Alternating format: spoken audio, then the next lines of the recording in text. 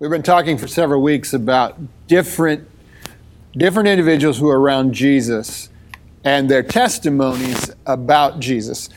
But today I want to go a little bit different direction than that. This is going to be more the story of one person's encounter with Jesus, because it is such a profound encounter and such a transformational encounter that it affects everything from that point forward.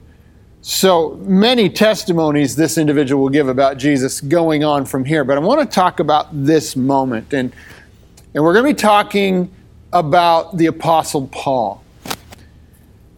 Now, the point where we're going to start today is in Acts chapter 26, and at this point, this is well into the story, and this is Paul recalling his experience of his encounter and telling the story. Well, why is he telling the story?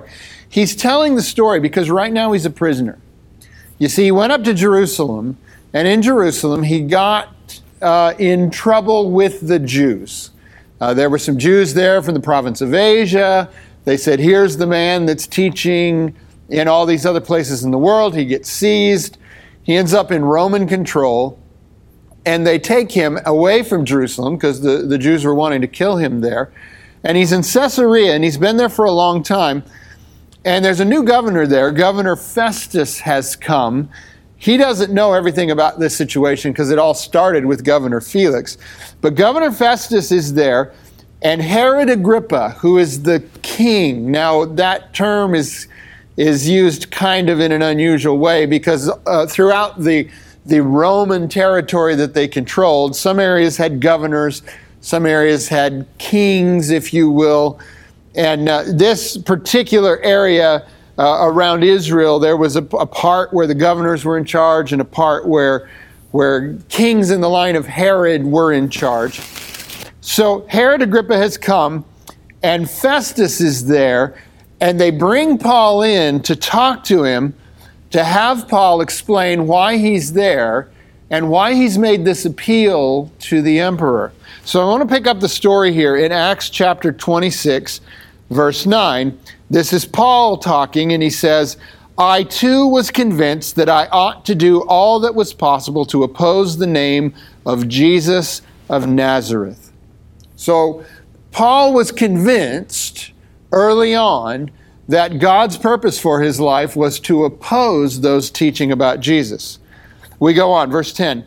And that is just what I did in Jerusalem. On the authority of the chief priests, I put many of the saints in prison, and when they were put to death, this is remarkable wording here, I cast my vote against them. Many a time I went from one synagogue to another to have them punished, and I tried to force them to blaspheme. In my obsession against them, I even went to foreign cities to persecute them. So Paul is owning up to the reality that he was intensely opposed to Jesus, and in fact was key to many who believed in Jesus being persecuted. Verse 12, on one of these journeys I was going to Damascus with the authority and commission of the chief priests. About noon, O king, as I was on the road, I saw a light from heaven, brighter than the sun, blazing around me and my companions. Now, I want you to imagine that scene for a moment. He's traveling. It's midday. Already it feels bright outside. You've been out on a bright day, and the sun is bright. You can't look in that direction. But so bright was this light that came upon Saul. He's called Saul at this point. And blazing around him, that it seemed brighter than the sun. So if you can imagine that scene for just a moment as you're traveling along, and suddenly here is this bright light, brighter than the sun. Verse 14, we all fell to the ground, and I heard a voice saying to me in Aramaic, Saul, Saul, why do you persecute me? It is hard for you to kick against the goads. Now, there are some different interpretations as to exactly what a goad was, but we don't tend to know what that is. We know that term, to be goaded into something, but we don't necessarily know where it comes from. Well, specifically, mostly when the word goad is used, it's related to what was called an ox goad. Now, an ox was used as a as a beast for pulling things. And you know, an ox, they're huge, they're very big, and they don't really adjust their course with gentle persuasion. So the driver of the ox, whether the ox was plowing or pulling a load or whatever, would go along with a sharp stick, almost like a spear, if you will. Very often they had a metal point on the end of them because the ox had a very thick hide. And to get the ox to go forward or to get him to turn another direction, the driver would poke the ox with the sharp end of this stick or this goad, it was called. And, you know, the ox didn't like that, so he would change direction or go somewhere else. Well, every now and then you would have what we might call an ornery ox, who didn't like to do what he was told when he was poked. And he would push against it or even sometimes kick against the goad. And the only thing that really came of that was it hurt more. So in this moment, we hear these words, "Saul, Saul, why do you persecute me? It is hard for you to kick against the goads." Then I asked, "Who are you, Lord?" So in this moment, Saul is overwhelmed. And he says, "Who are you, Lord?" And here's the answer, "I am Jesus, whom you are persecuting," the Lord replied. "Now get up, stand on your feet. I have appeared to you to appoint you as a servant and as a witness of what you have seen of me and what I will show you. I will rescue you from your own people and from the Gentiles.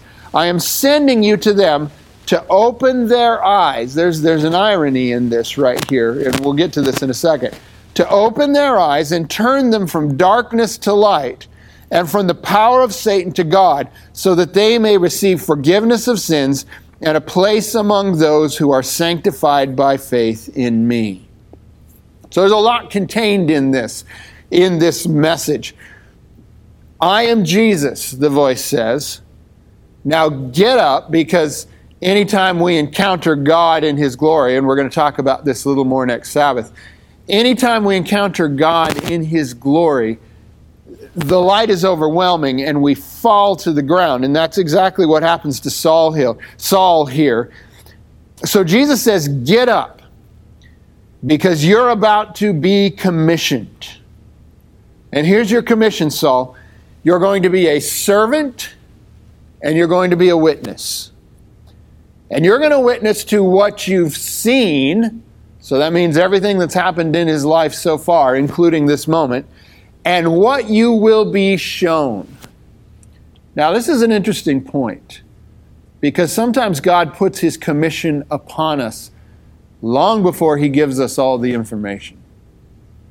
And the call is to receive that commission when it comes, because there are the things that we've been shown so far, but then there are the things that the Lord has yet to reveal. And we will only get those when we need them at the right time. So the call is coming, but there is so much more that Saul will need to learn. Now, you get a sense here, this is going to be a dangerous mission.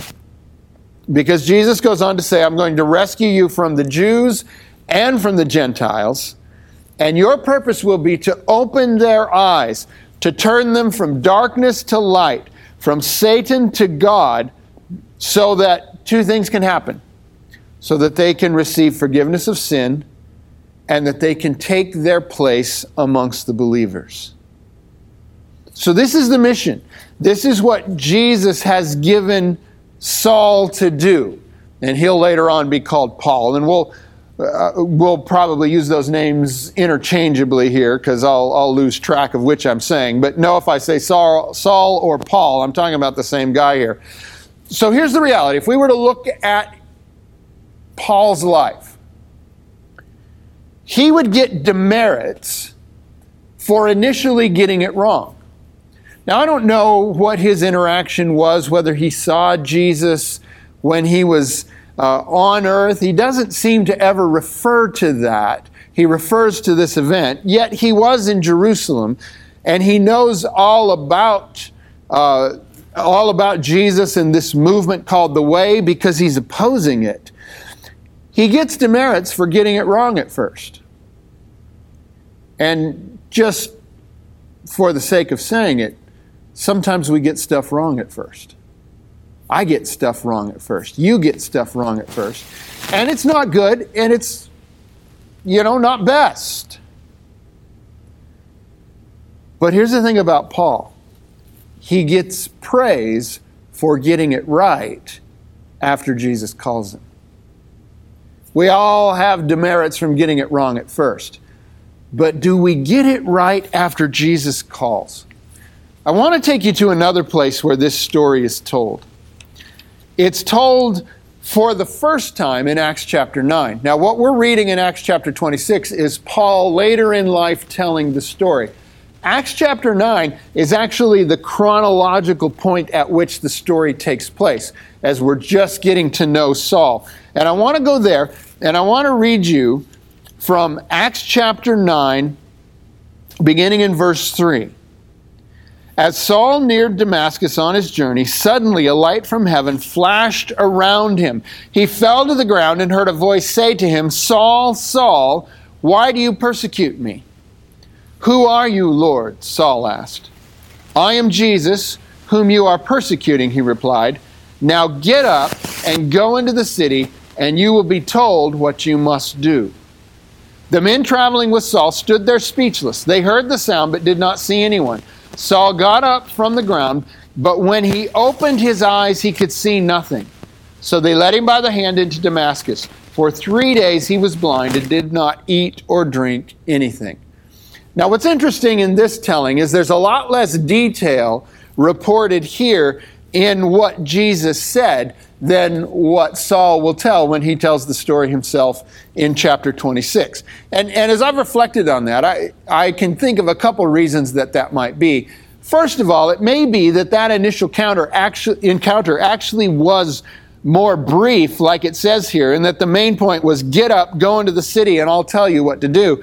And it was over that span of 3 days while Saul was blind that the rest of this, that God gave him the rest of his purpose, the rest of his mission.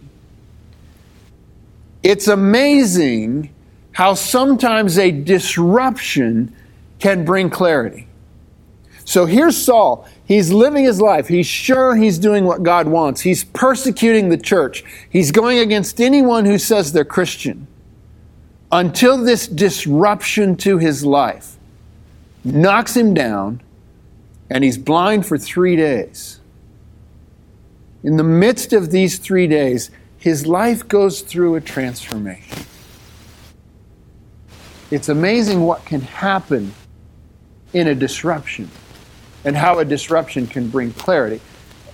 And I think maybe you know perhaps what I might be referring to here. Are any of you living a disruption right now? Has it brought clarity? I've gained some clarity on some things over the last month and a half or so. Some of the routines and things that I thought were essential versus the things that really are. It's made me rethink some things about my life. And the interesting reality here is blind Saul ends up being able to see way more than seeing Saul ever saw. You see, in his 3 days of blindness, he comes to realize the reality about Jesus. All of his years before that, when he could see, he was blind. And that's what makes interesting the words that Jesus says to him, "You will make the blind to see." And as an illustration of that, he goes through the experience himself. He is blinded for 3 days. But it is at this point that we get another player introduced to this story. And this is something that I've learned that God likes to do. He's done it with my life and He's done it in my life. And that is, He likes to use another person to play a role in coming into our lives and impacting us at these key moments in a way that takes us to the next level. God likes to use us in each other's lives. But here's the thing. In order for God to use us in someone else's life, we have to obey His voice, and we have to do it the first time. We have to do it right then. When the goad comes, when we feel the goad of the Holy Spirit, We have to act, or else the moment is gone. So another player comes into this story. So we continue on, Acts chapter 9, verse 10. In Damascus, there was a disciple named Ananias. The Lord called to him in a vision, Ananias. Yes, Lord, he answered. The Lord told him, go to the house of Judas on Straight Street and ask for a man from Tarsus named Saul, for he is praying.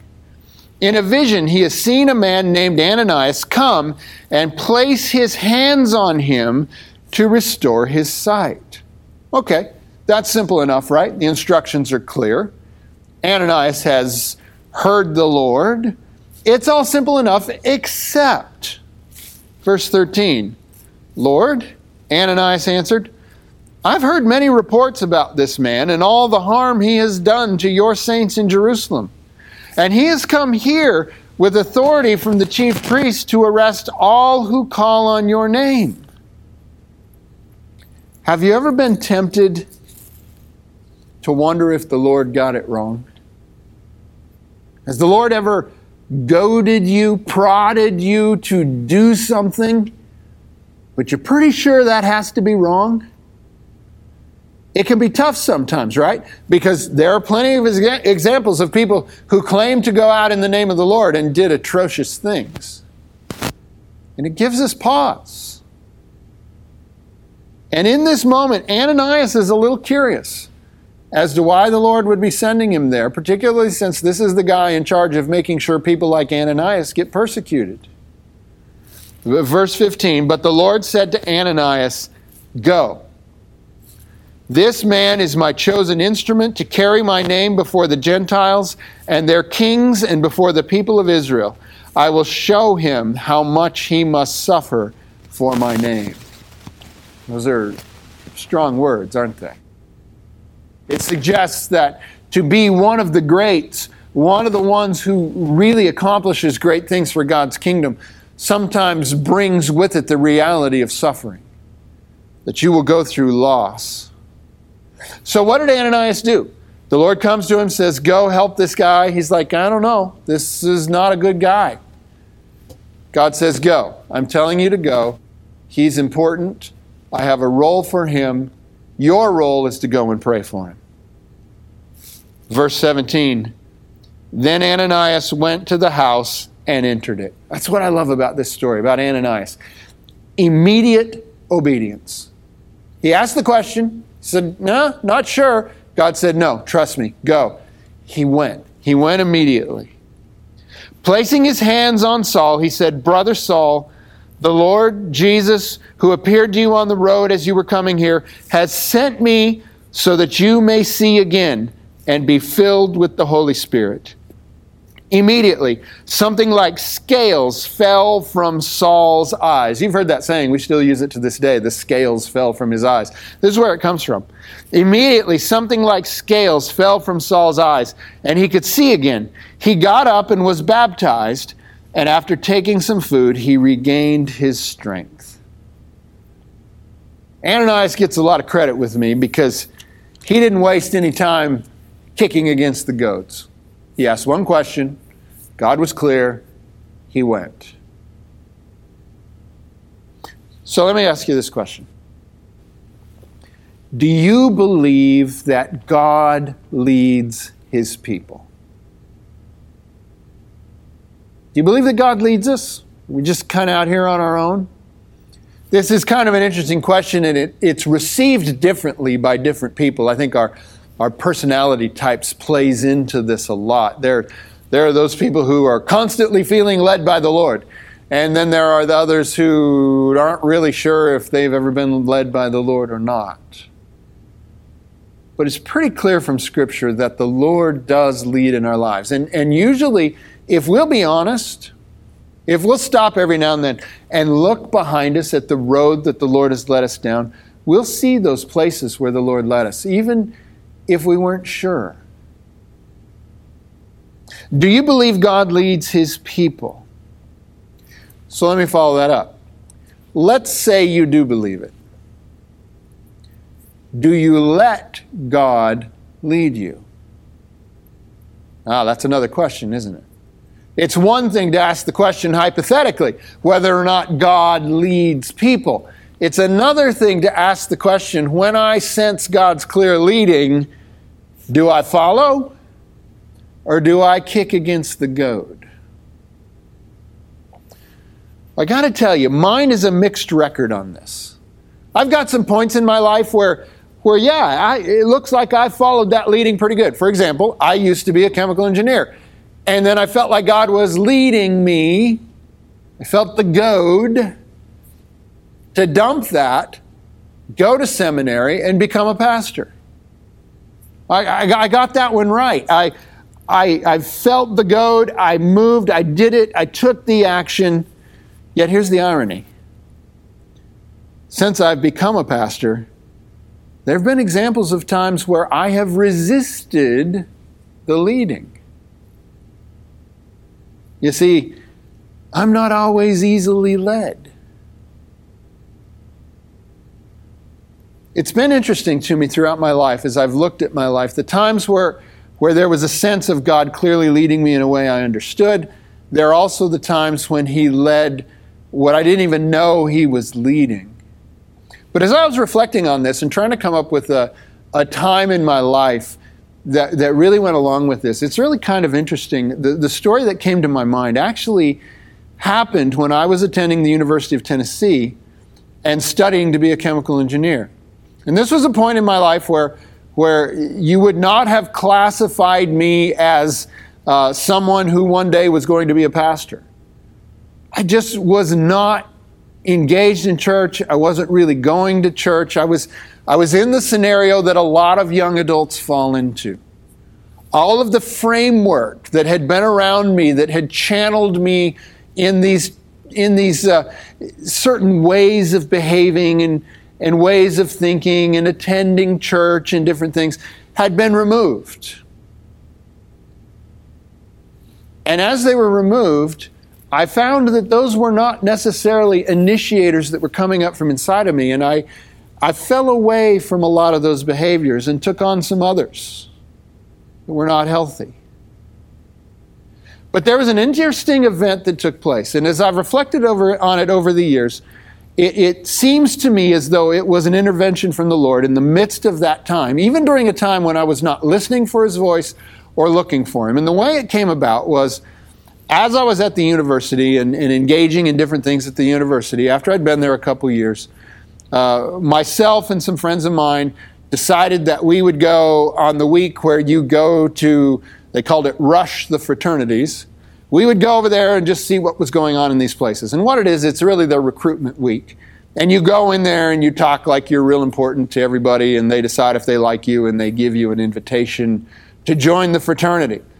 And I thought it was kind of a joke, and I didn't really think it would go anywhere. But I went to one of the fraternities that in my mind was really one of the best ones on the campus. It was the Sigma Chi fraternity. And so I went there and I hung out, and boy, I felt like an idiot. But, you just hang out and you talk about yourself and stuff like this. And for whatever reason, by the end of the week, they had decided they were going to invite me to join. So I got my invitation. They take you up into a little room and they talk to you and they say, we'd like you. And you say, okay, sure, I will pledge. And then when it's over, then you join the pledge class and you have to do all of these things. And so I joined that, and I remember I was trying to participate and trying to do the things and going along, and I was beginning to see how in this group there was a new reality that I could have, I might have called it found myself in, but I really, as I reflect on it, think maybe a reality I would have lost myself in. I continued to participate, but there was a growing sense inside of myself that somehow I was crossing a line I wasn't supposed to be crossing. Now, I don't know how it is for anybody else's life, and I'm not trying to make a definitive statement here. I'm just telling you my story. And I remember one day I was laying on my bed. It was a bunk. I was on the top. I was laying on the bed, and I had the little book that they'd given you that we're supposed to study and go through. And it felt as though the Lord came and spoke to me, which is very strange for me to say because there was nothing at that point in my life where I was paying any attention to the Lord at all, and said to me, "No, you will not do this." And it was so strong, the point of the goad was so sharp that I literally said out loud, "Fine, I won't do it." And I didn't. I never went back. I don't know what would have been down that road for me. I don't know exactly what the Lord was closing. Because it's not like at that point my life transformed and suddenly I was an evangelist. I was not. It would be a number of years of many stories and many different people in my life that would lead me to the point where I would quit being an engineer and become a pastor. But that moment was real. And I rejoice that in that moment I let God lead me, even though that was not really how my brain was even working at the time.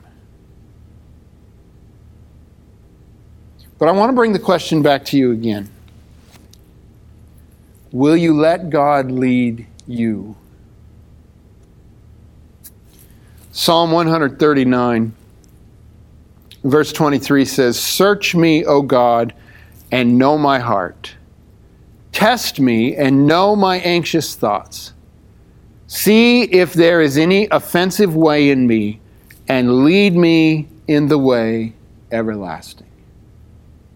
Do you believe that God leads us in the way everlasting? Do you believe that when you feel the goad, the reason for it is not to make your life miserable, but rather to get you in the right direction, in the way everlasting? It's how it reads here.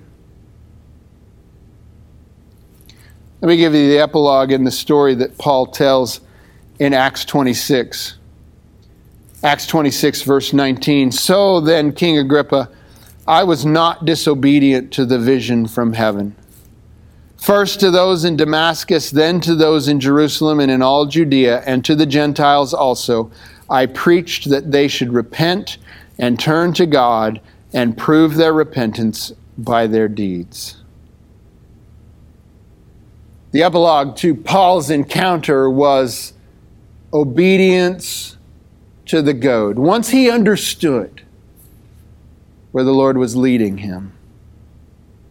Now here's the thing. Paul lost everything that he thought mattered by going the way that God sent him. He was a person of standing within the whole community. He was vested with great responsibility. He lost all of that. Yet when you read the whole story, he gained so much more than he lost. This is what obedience to the goading of the Lord brings. You may well lose what you think matters most, but you will gain so much more than you lose. Is God goading you today?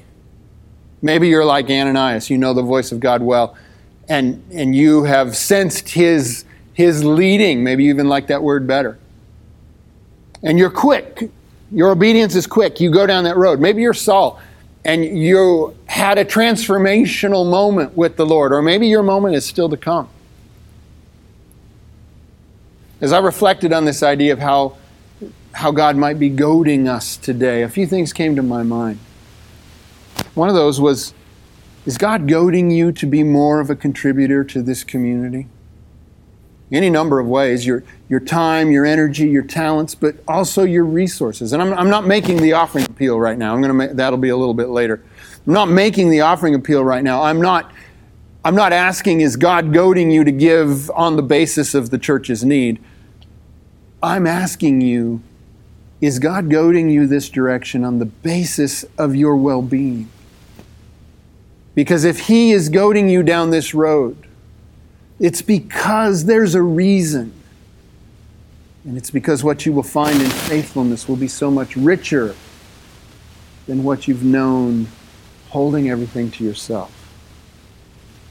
What else? Is God goading you to finally establish a dependable, continuous, daily Bible reading plan? Something that you will maintain? He's not doing it because somehow by doing this you will suffer and be miserable. He's doing it because this will become part of the richest part of your entire experience with Him. Is He goading you to end a destructive relationship? Is there someone in your life that really is just creating trouble for you, but you just can't stop?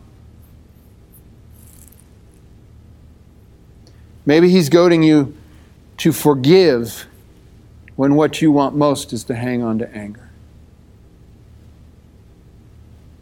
The only reason He would do that is because if you will do what He's saying, if you will go in the direction He's leading, you will find so much more joy. Maybe He's goading you to love your family more. Your eyes have been somewhere else. You're focused on other things. Maybe He's saying, bring it back in. Look around this room. You're gathered in this room. If everything else is taken away, these are your people. These are the people you love. Maybe He's goading you to exercise. He got me on that one this year. He used my son Gable as the means to achieve his end. And we've kept going. We didn't let all of this craziness going on stop us. We're still going. Is He goading you to do that? Or maybe it's more fundamental. Is He goading you to stop pretending to be Christian and really be one? Not just going through the motions, not just participating because it's fun, not just coming for the music, but engaging. Finally giving it all over. I want to go back to this passage in Psalm 139. And I want us to be uncomfortable for a moment. Because these words, verse 23, Psalm 139 says, "Search me, O God, and know my heart." My prayer right now, all of us, wherever we are right now, is that we are wide open right now, and God, by means of the Holy Spirit, is searching our hearts. Test me and know my anxious thoughts. Do you have anxious thoughts? See if there is any offensive way in me. I'm going to pray this right now. Let's pray for a moment. Father, right now, by your Holy Spirit, search our hearts. See our reality, the lies that no one knows, the hidden things. Look upon it all and know the fullness of our reality. And then with your goad of love, lead us down an everlasting road. Lord, where are we resisting you? Where are we kicking against your goad? Where are we pushing back? What is it we know right now? Right now, Lord, by your Holy Spirit, give us victory. Give us the desire to follow the way you lead. Give us insight and understanding. In Jesus' name, amen. Now, God has seen you. He knows all. He has seen all. He still loves you. His Holy Spirit has never been any closer. Repent of those things. Stop kicking against the Lord. Maybe this is your day to finally really become fully a part of the Church of Jesus Christ.